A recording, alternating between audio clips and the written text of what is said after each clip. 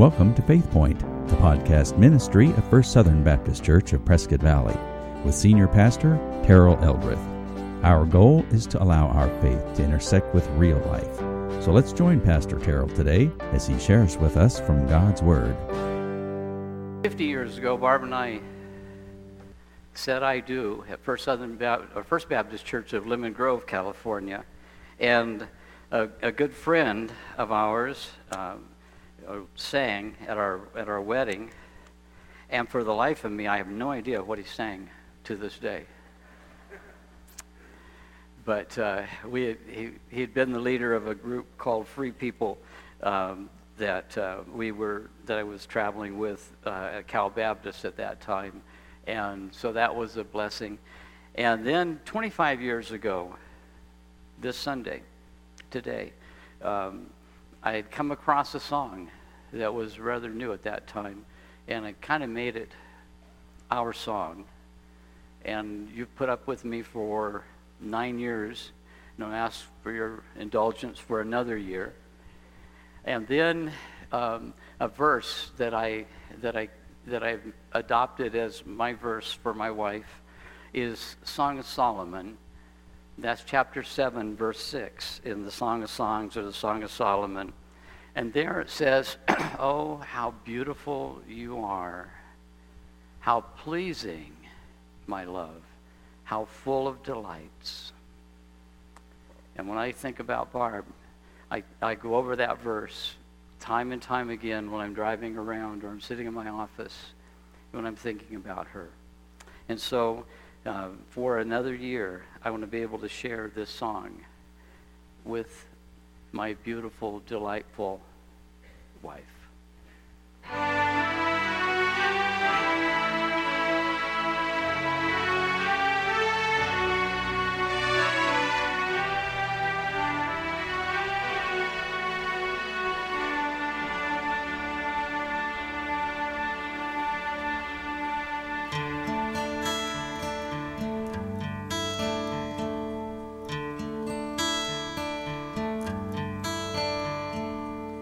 Tomorrow morning, if you wake up and the sun does not appear, I will be here.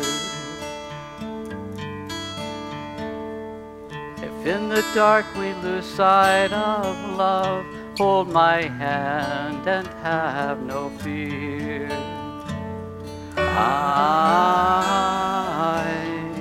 I will be here. I will be here when you feel like being quiet, when you need to speak your mind. I will listen and I will be here when the laughter turns to crying. Through the winning, losing, and trying, we'll be together. I will be here.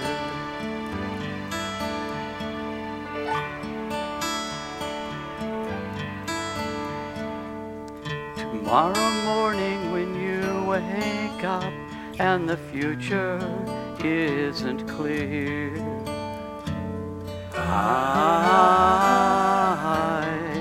I will be here. As sure as seasons are made for change, our lifetimes are made for years. I will be here. I will be here. You can cry on my shoulder when the mirror tells us we're older. I will hold you and I will be here to watch you grow in beauty and tell you all the things you are to me. I will be here. I will be true to the promise I have made to you and to the one who gave you to me.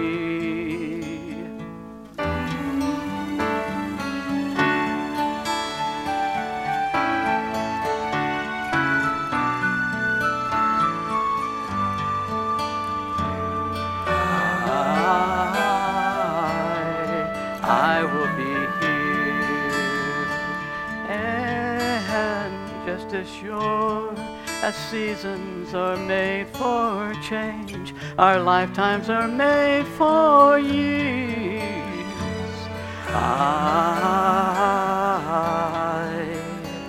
I will be here, we'll be together.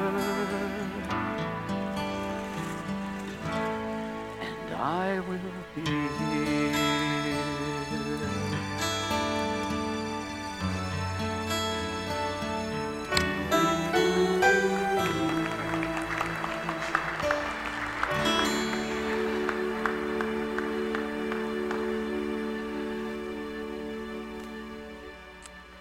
Thank you. Would you bow on your heads in word of prayer with me? Father, now we want to tell you we love you. We thank you for Jesus Christ. We pray that he would be evident in our hearts and in our lives, and that our lives would reflect his glory. Speak to us today through your Spirit, using your word. We pray these things in Christ's name. Amen. I want you to take out your Bibles. Find the book of 1 Corinthians. If you don't know where 1 Corinthians is, just start opening, and when you get to 2 Corinthians, back up one book. Then you'll be there. We're about halfway through 1 Corinthians. We're going through just the whole book, one section at a time, and so we've still got a ways to go, but we're about halfway there right now. And this morning, we're talking about what every marriage needs. And you think, boy, you must have really worked hard to make that happen on your anniversary weekend. And actually, I didn't. I'm not that smart to figure that out. We started going through last year 1 Corinthians, and and then as I was laying out the sermons for this section of the year, this part of the year here, that's just where it fell. This wasn't a Pastor Terrell thing. That was just a God thing that made that happen, I suppose. But today we're talking about what every marriage needs in chapter 7. And Paul spends 2 chapters talking about sexual propriety or impropriety, if you will, to those whose moral choices do not necessarily reflect or reflect at all biblical values and what God would say about our sexuality, and so in this chapter he is kind of changing direction a little bit. He's not talking about what happens outside of marriage, that is outside of God's will sexually, but now he's talking about inside of the marriage, what needs to be taking place when it comes to marriage. And so he begins by saying in verse 1 here of chapter 7, he says, now for the matters you wrote about. And we think, okay, what did the church write to him about? And so apparently Paul and the church at Corinth had some conversation, had correspondence going on between them, and we don't have those letters. And so we don't know exactly what they say, but reading what he writes about in these letters gives us an idea of what some of it might have been about. So now he's referring to something that we don't get to read. We don't have those letters, but we do have 1st and 2nd Corinthians. And so here he's talking about that. And so now he goes on to say in chapter 7, verse 1, and I'm going to switch translations real quickly from the New International Version to the New American Standard for just a moment here. It says, "Now concerning the things about which you wrote, it is good for a man not to touch a woman." And we think, why is that even in the Bible? Why is that important to be there? Now, some translations, including NIV, say it's good for a man not to marry a woman. Not to get married at all. But that's not exactly what the Greek says. The Greek is much, the NASU is very much in line with what the Greek actually says, and it just means not to touch a woman. And so that's what Paul was talking about. And when we read that and we wonder about that, it is one of those Corinthian sayings. Remember, the church is in the city of Corinth, and the city of Corinth has all kinds of philosophers and intellectuals. They have the Parthenon there, and people love to go listen to those things. And they had all these pithy sayings, and all these things that were just kind of, given to the Corinthians, and they were phrases that they would use. Not necessarily that they were true, but that's what they were hearing all the time. And that's what Paul is doing. Paul is taking off on what they were hearing. They were hearing from those intellectuals and those who seem to want to be in charge of everything, saying it's good for a man not to touch a woman. And so he's going to start at that point. He's going to say, okay, this is what you're hearing, and now let's get to what the Bible says about it. He did the same thing last chapter. He took a Corinthian saying, remember we talked about that, and he said, nothing is unlawful to me, and food is for the stomach. And that food is for the stomach was a Corinthian saying. That wasn't necessarily what God had been teaching and wanted Paul to teach, but he said, let's start at that point and let's find the truth. And now he's doing the same thing in the area of marriage and what happens inside of a marriage. And he said, this is what you're hearing, but how accurate is that? So that's what he's saying. And so for those of you who are thinking, man, I don't want to go to this church because this is going to ruin my marriage. Now, that's not what he's saying. So he says, yes, you hear that, and it is partially true, but there's some context behind that. And so let's find out what that context is. And so then Paul begins to talk about specific boundaries and attitudes and guidelines for a sexual relationship within a marriage.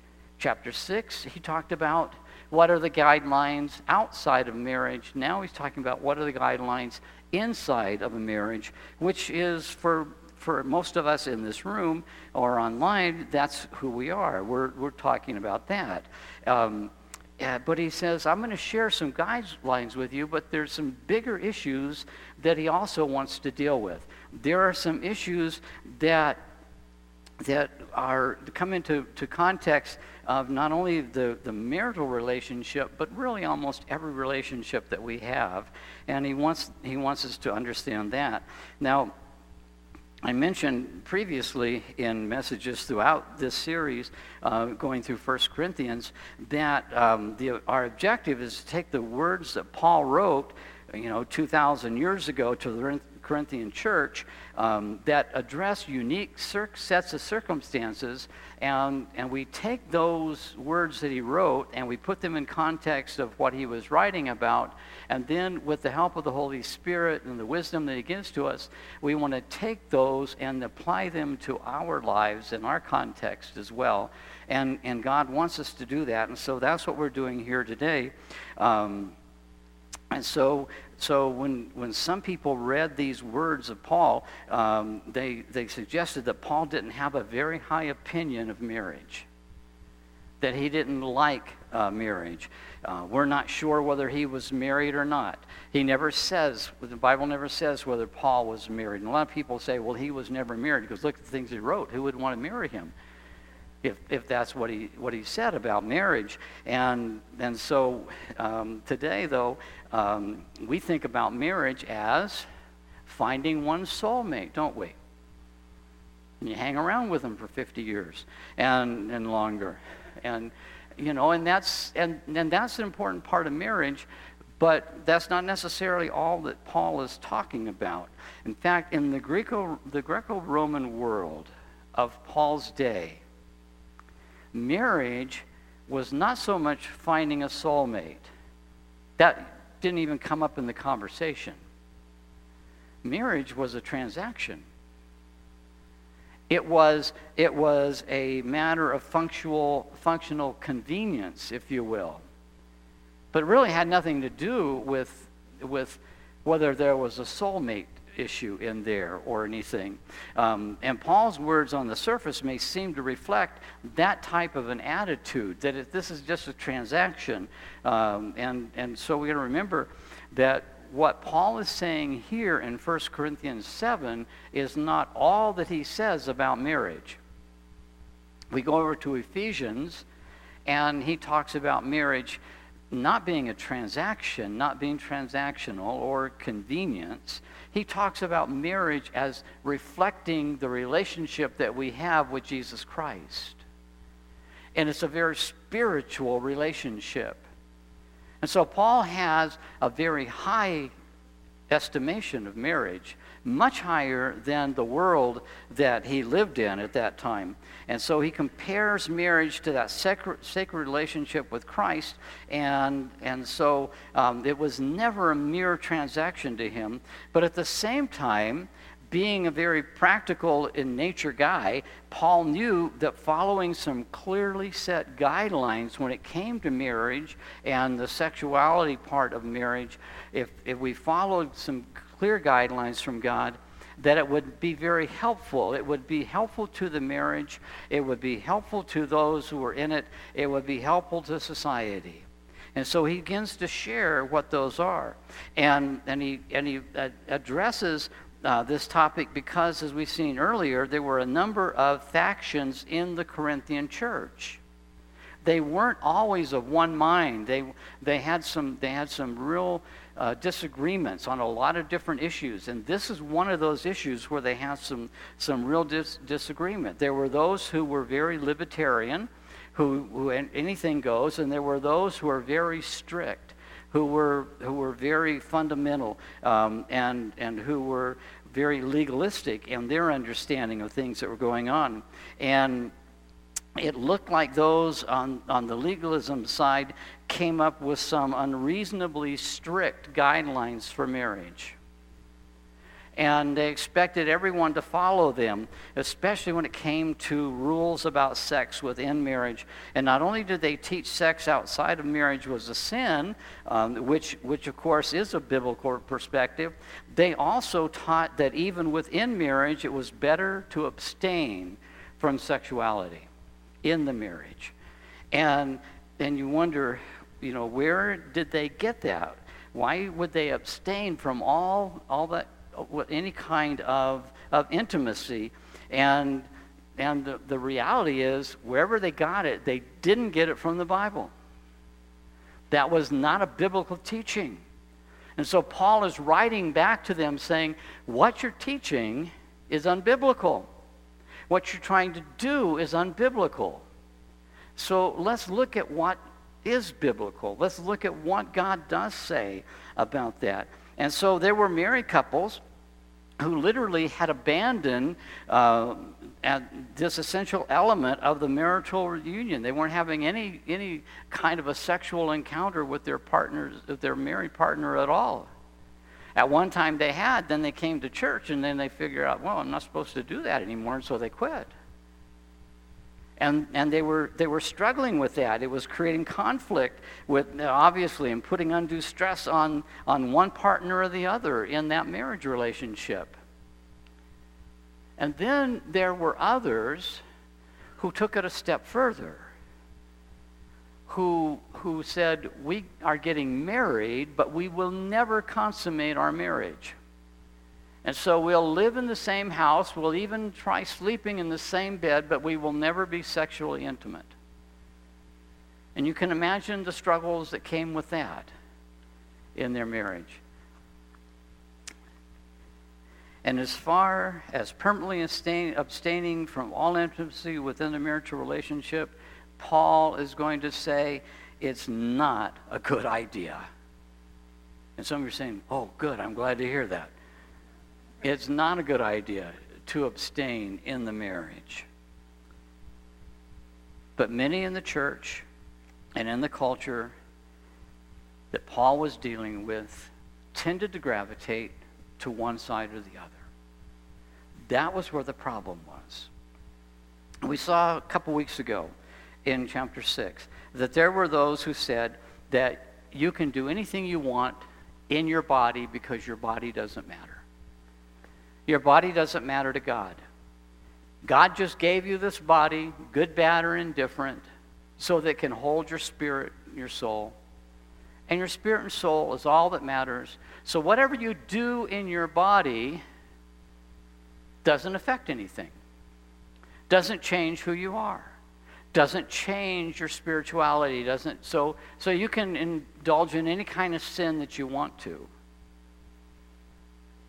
But now there's another group who has said, no, you're right, the body doesn't amount to anything. It's a shell, and it does contain our spirit and our soul. But because of that, we should abstain from anything that gratifies our body. One side said, I can do whatever I want that gratifies my body, and I can still be right with God. The other side said, I don't want to do anything that gratifies my body so that I'll be right with God. And so you had this Gnostic form of religion that says, you know what, the body doesn't matter. God only cares about my soul. The other side, who is very aesthetic, and so you have asceticism, and they said, we're not going to do anything. And that's why you had people, monks and others, who would live starvation diet, on a starvation diet all the time until they died. They would try to sleep standing up, because would that be pleasurable? You ever try to do that? Not on purpose, unless you're in the Marine Corps and they wouldn't let you sit down. But other than that, you'd just fall over. But you'd say, but that would be pleasing. My body would feel good. It would enjoy laying down, so I'll just stand up. Or they would live on a pole 15 feet above the world, because they didn't want to be tainted by the world, but they didn't want their body to enjoy being untainted by the world, and so they would live on a pole, and people would hoist food up to them every once in a while so they could stay alive, and that was how they lived. And so that's the world Paul's talking to. These are people who are trying to figure out what it means to be a human being, what it means to be a Christian, what it means to have a soul and a spirit that Jesus died for, but somehow to glorify him and to live in a marriage relationship at the same time. And putting all those things together was just getting to be a real problem with these people. So Paul says, in effect, marriage of this kind of extremism just doesn't work. He says instead that a husband and a wife should tend to one another's needs physically and not deny one another, unless you do that by mutual agreement, and then only for a very short time. It is a time of within reason, and then they should resume that intimate relationship. And that's what it all boils down to. That's his teaching in chapter 7 here. And now the remainder of this sermon that I have left, that Barb's given me the time to preach,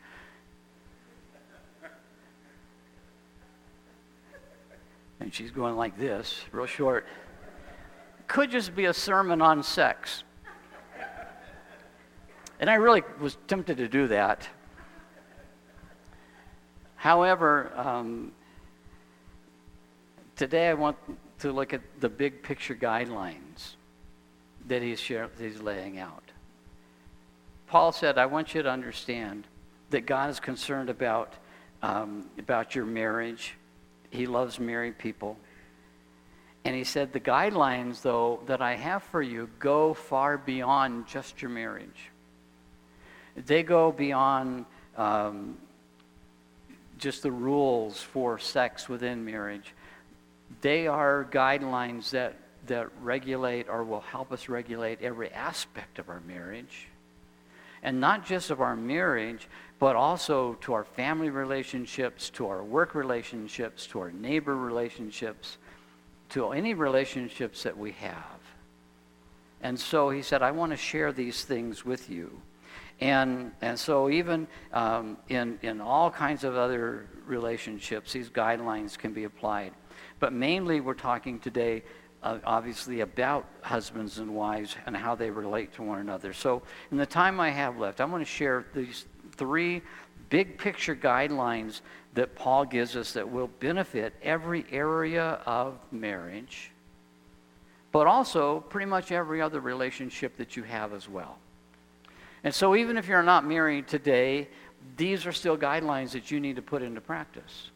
Maybe you're dating, maybe you're seeing somebody, maybe you're not, maybe you're just single, or maybe you're married but you have work relationships or whatever it may be. You can apply these there as well. So in our time together that we have left, let's look at these 3 big picture guidelines that he shares. The first one is this. Guideline number 1 is make it your priority, look after the needs of the other. Make it your priority, look after the needs of the other. In verse 3, this is what he says. The husband should fulfill his marital duty to his wife, and likewise the wife to her husband. And then he goes on to say, in the first part of verse 4, he said, the wife does not have authority over her own body, but yields it to her husband. And now, of course, that would have been the prevailing reality in Paul's day.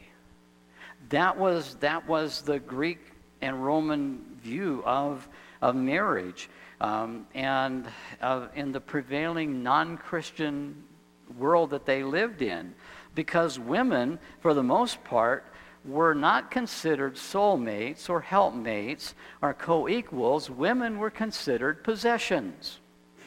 That's the world that these people lived in. You had a wife, she was your possession, you're the man, you're the king of the castle.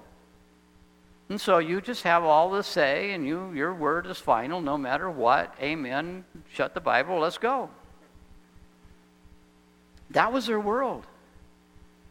And so Paul starts to turn things upside down, because he says, this is the world that you live in, but I want to change it a little bit.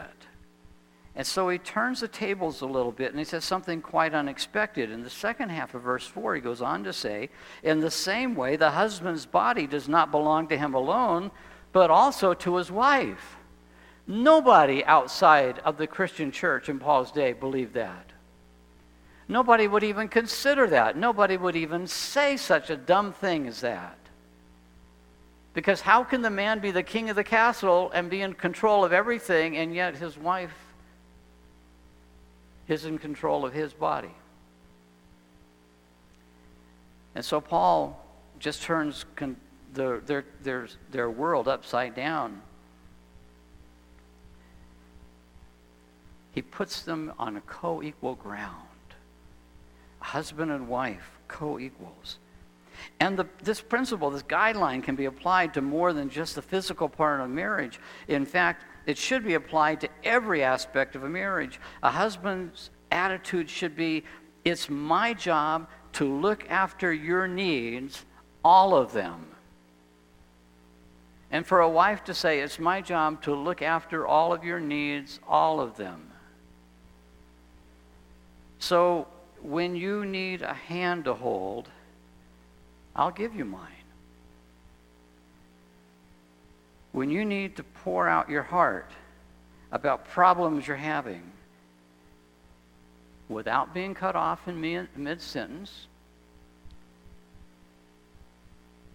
without being told the obvious answer of how to fix the problem, when you just need to talk it out and you need someone to put down their phone, mute the TV, stop yawning, and listen to what you say, I'm here. I'll do that. When you need a shoulder to massage, that's really a shoulder massage, I'm here to do that for you. When you want to go clothes shopping,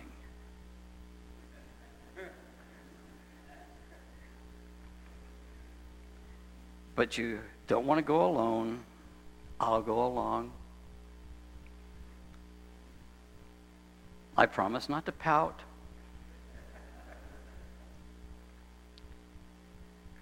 I promise not to sigh out loud. I promise not to keep asking, how much does that cost?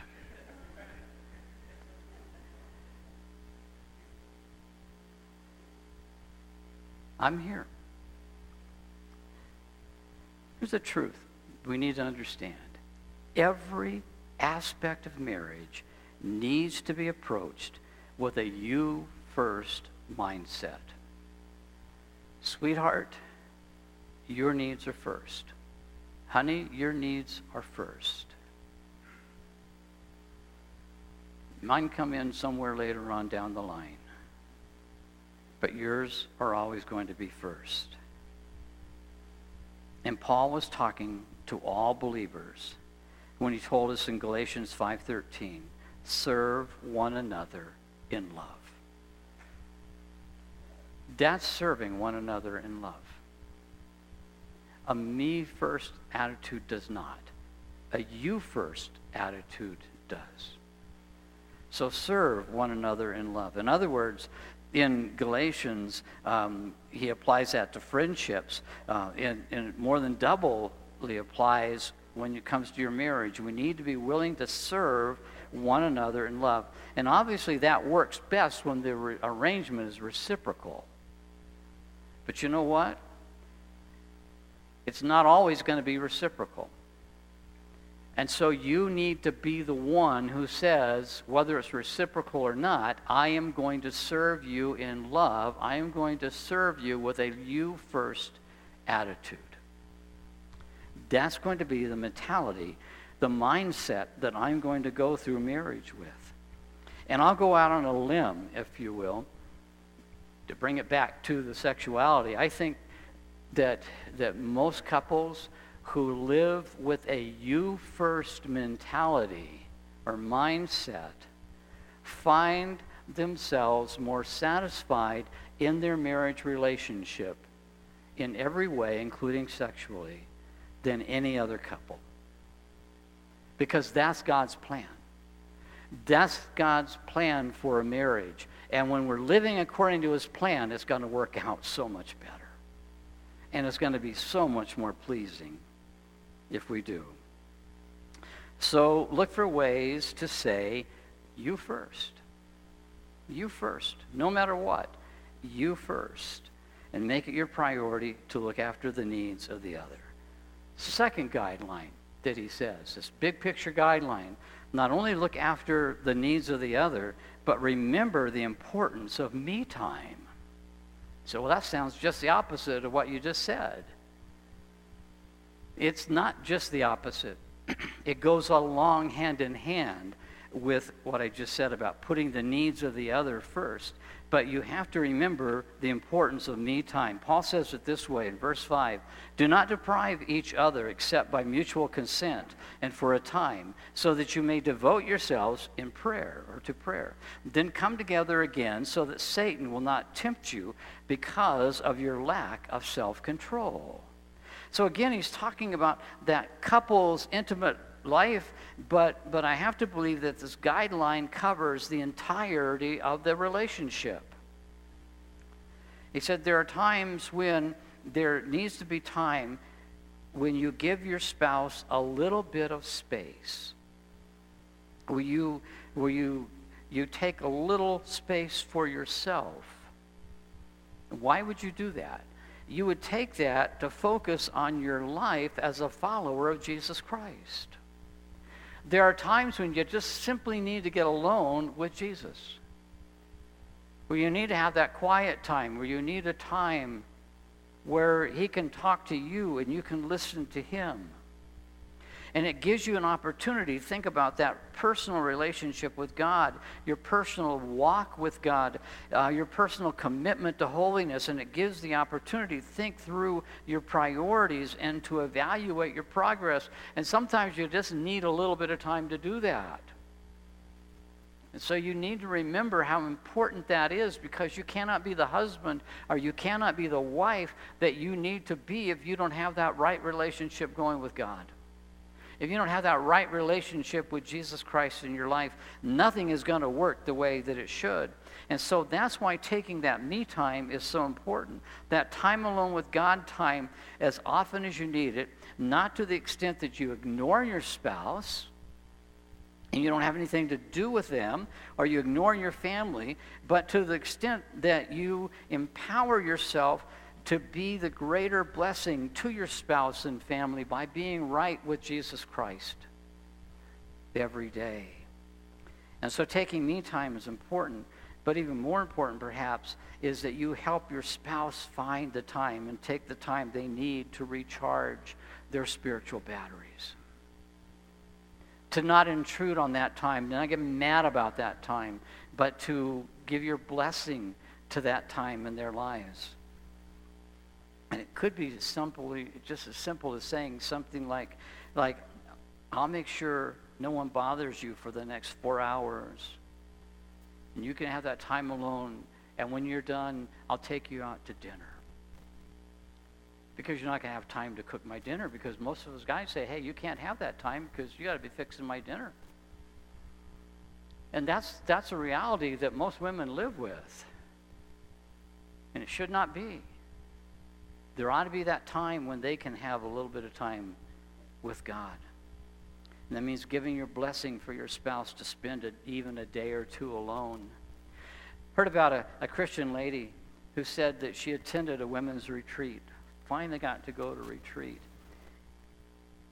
at her church, but she couldn't enjoy herself because her husband, who happened to be a church staff member, kept calling her all the time. That's not empowering your spouse. That's stealing that time away from your spouse with Jesus. So not only do you need to take time for yourself to focus on your spiritual priorities, you need to give your spouse that same blessing. Let them have some time alone with Jesus. And thirdly, the third guideline to follow is commit to finding a way to make it work. And this may be the hardest one of all. Finding a way to make it work. Finding a way to say, we're not going to get divorced. We're not giving in. We don't know how we're going to get there right now, but we're going to get there. How do we find a way to make it work? I read about a man who was divorced who said every day of his life now he asked himself what would have happened if he just tried a little harder and stayed just a little longer. His marriage had a lot of problems, and he had a lot of reasons to get legitimate reasons for a divorce. But still, he said, if I had just worked a little longer, could it have changed? And he lives with that regret, and he will for the rest of his life. Paul said it this way in verse 10 and 11. To the married, I give this command, and not I, but the Lord. A wife must not separate from her husband, but if she does, she must remain unmarried or else be reconciled to her husband. And the husband must not divorce his wife. And then he goes on to say that if a man is married to a non-believing wife, or a woman is married to a non-believing husband, what do you do then? How do you reconcile that? Probably should have never happened to start with, but now that's the reality that you have. So how do you deal with that reality? Paul has a very simple answer. As a Christian, if you're married to a non-believer, stay married to them. You don't have freedom to divorce. You just stay married to them. So, well, I'm not happy now. You chose it. God didn't make you be married to them. But you did, so now you stay married. The only way you get out of that is if they say they're leaving and they divorce you. Otherwise, you stay married. So what are you going to do when you stay married? Figure out a way to make it work. And it's going to be hard work. It said sometimes that unbelieving partner finds sanctification from living with you as a Christian. That the children in that relationship can become holy by living in a household where mom or dad is the Christian and the other is not. Now, is he saying that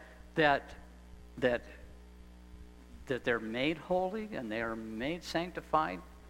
I don't know. Let's go to verse 14. He says, "For the unbelieving husband has been sanctified through his wife, and the unbelieving wife has been sanctified through her believing husband." So what does that mean? He's not saying the unbeliever is now saved. God doesn't change the rules for how somebody gets saved, how someone becomes a Christian. You're not born a Christian. You're not made to be a Christian through baptism. You're not made to be a Christian because mom or dad was a Christian. You become a Christian because you trust Jesus Christ to be your Savior. You confess your sin, your need of a Savior, and you repent. And in faith, you trust Jesus to be your Savior and your Lord. And that's the only way you become a Christian. Same thing is true for your children. However, he says they're not sanctified in the sense that we're that being made holy. It is that instead they might benefit from your influence in their life. That because of your relationship with Jesus Christ, prayerfully they will choose to trust Jesus Christ to be Savior and Lord. And that's the same thing that happens with all of our kids. They're not saved because mom or dad are Baptists. They're not saved because mom or dad are in the church or dad's a pastor. None of that. They are saved because maybe the influence leads them to Jesus Christ. But they still have to trust Jesus to be their Savior. Too many times, when a spouse wants to talk about difficulties in their marriage, the response that they get is something along the lines of, you know what? That sounds like a you problem. That's not a me problem. Go figure it out on your own. Paul said that needs to be thrown into the trash can. He said the right response is something different. When you're, as a spouse, you say, that's your problem, I ain't changing. You're the problem.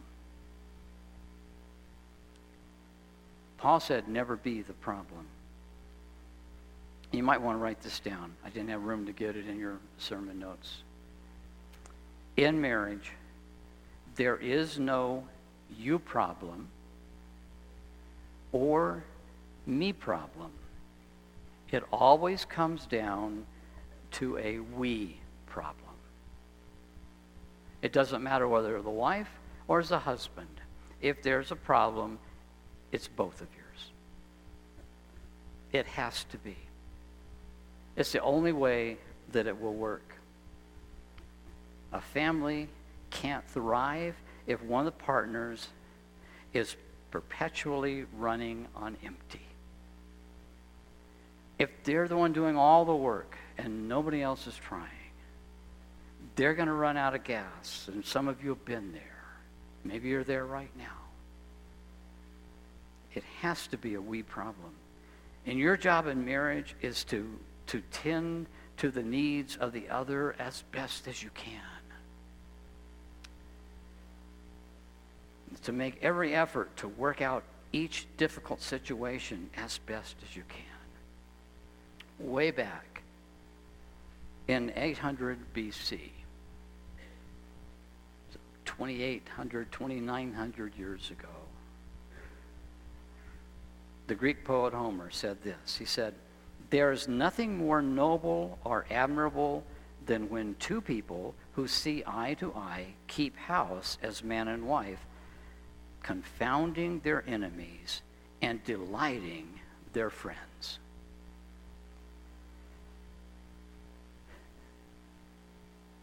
You know what? In almost 3,000 years since Homer lived, nothing's changed. That's still the same truth. It still applies today. Being happily married remains as noteworthy as ever, because it's so unusual. It is just so unusual. Paul brings this section to a close by saying in verse 15, God has called us to live in peace. He's called us to live in peace. Those words also echo the words that he wrote to the church in Rome. In Romans 12:18, he says, "If it is possible, as far as it depends on you, live at peace with everyone." God's desire is that in your relationships with your spouse that you live at peace, that in your family that you live in peace. That's what he's looking for. He says that's what's going to be appropriate. That's what's going to benefit you the most. And it must be the top priority in all that we do. If Paul's words apply to our relationships with one another in the church, then they doubly apply again in our marriages. So let's make peace a priority in our marriages and in everything. So I'm going to give you a challenge as we leave this morning. A challenge that I want you to give yourself. I want you to be the one who says, you got it? I will be the one who says, I will not be the reason there is unresolved conflict in this family. I'm not going to be that reason. If it goes unresolved, it won't be because of me, because I'm going to strive to live at peace. I want you to be the one that says, I will consider your needs first, and I will make every effort to live in peace. Because I'm probably going to have to make myself be at peace with that. Making your needs first all the time.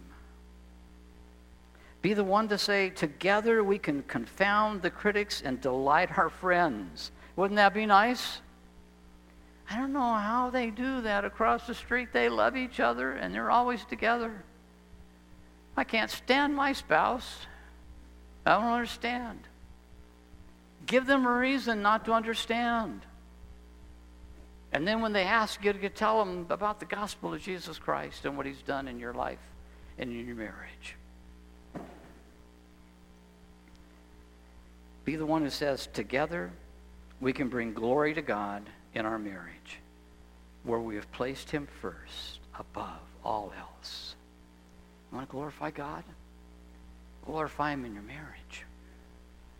Glorify him in your family. And he'll be pleased. So may your marriage confound the critics, delight your friends, and bring glory to God. Let's pray together. Father, we thank you this morning that you're a God of peace, that you're a God of love, and that you share that peace and love with us as we share it with others. Let that start in our marriages, in our families, with our close friends, in our church. And Father, we'll give you glory and praise for all you're going to do. Pray for that one are those who maybe are here today in this room, or maybe they're watching online with us, and they've never come to know Jesus as Savior. Well, I'm going to go to heaven because my daddy was a Christian. My daddy was a deacon. My granddaddy was a pastor. I'm going to go to heaven because my mother was a godly person. Father, today, let them understand that the only criteria for entrance into heaven, the only one that is accepted, is to have trusted Jesus Christ to be your own personal Lord and Savior. Father, we pray today, if there's one who needs to make that decision, that they would do so. Even right where they're at right now, that they would confess their need of a Savior. Confess their sin. They'll tell Jesus that they'll turn from that they're going to repent and walk with him. Thank you for the salvation that he provides because of his work on the cross. Thank you that he paid the price for our sins there, and he rose again to give us victory over those sins. Now, Father, speak to our hearts. Speak to the decisions that we need to make. Give us the courage to make those right decisions. We pray these things in Christ's name. Amen. Let's stand together as we sing. If God's speaking to you and you want to make a choice for him, or you want to pray with someone, you come as we sing. Thank you for joining us today for Faith Point. Reach us online at firstsouthernpv.org or stop by to worship with us if you are in the Prescott Valley area. May God richly bless you today as you allow your faith to intersect with your life.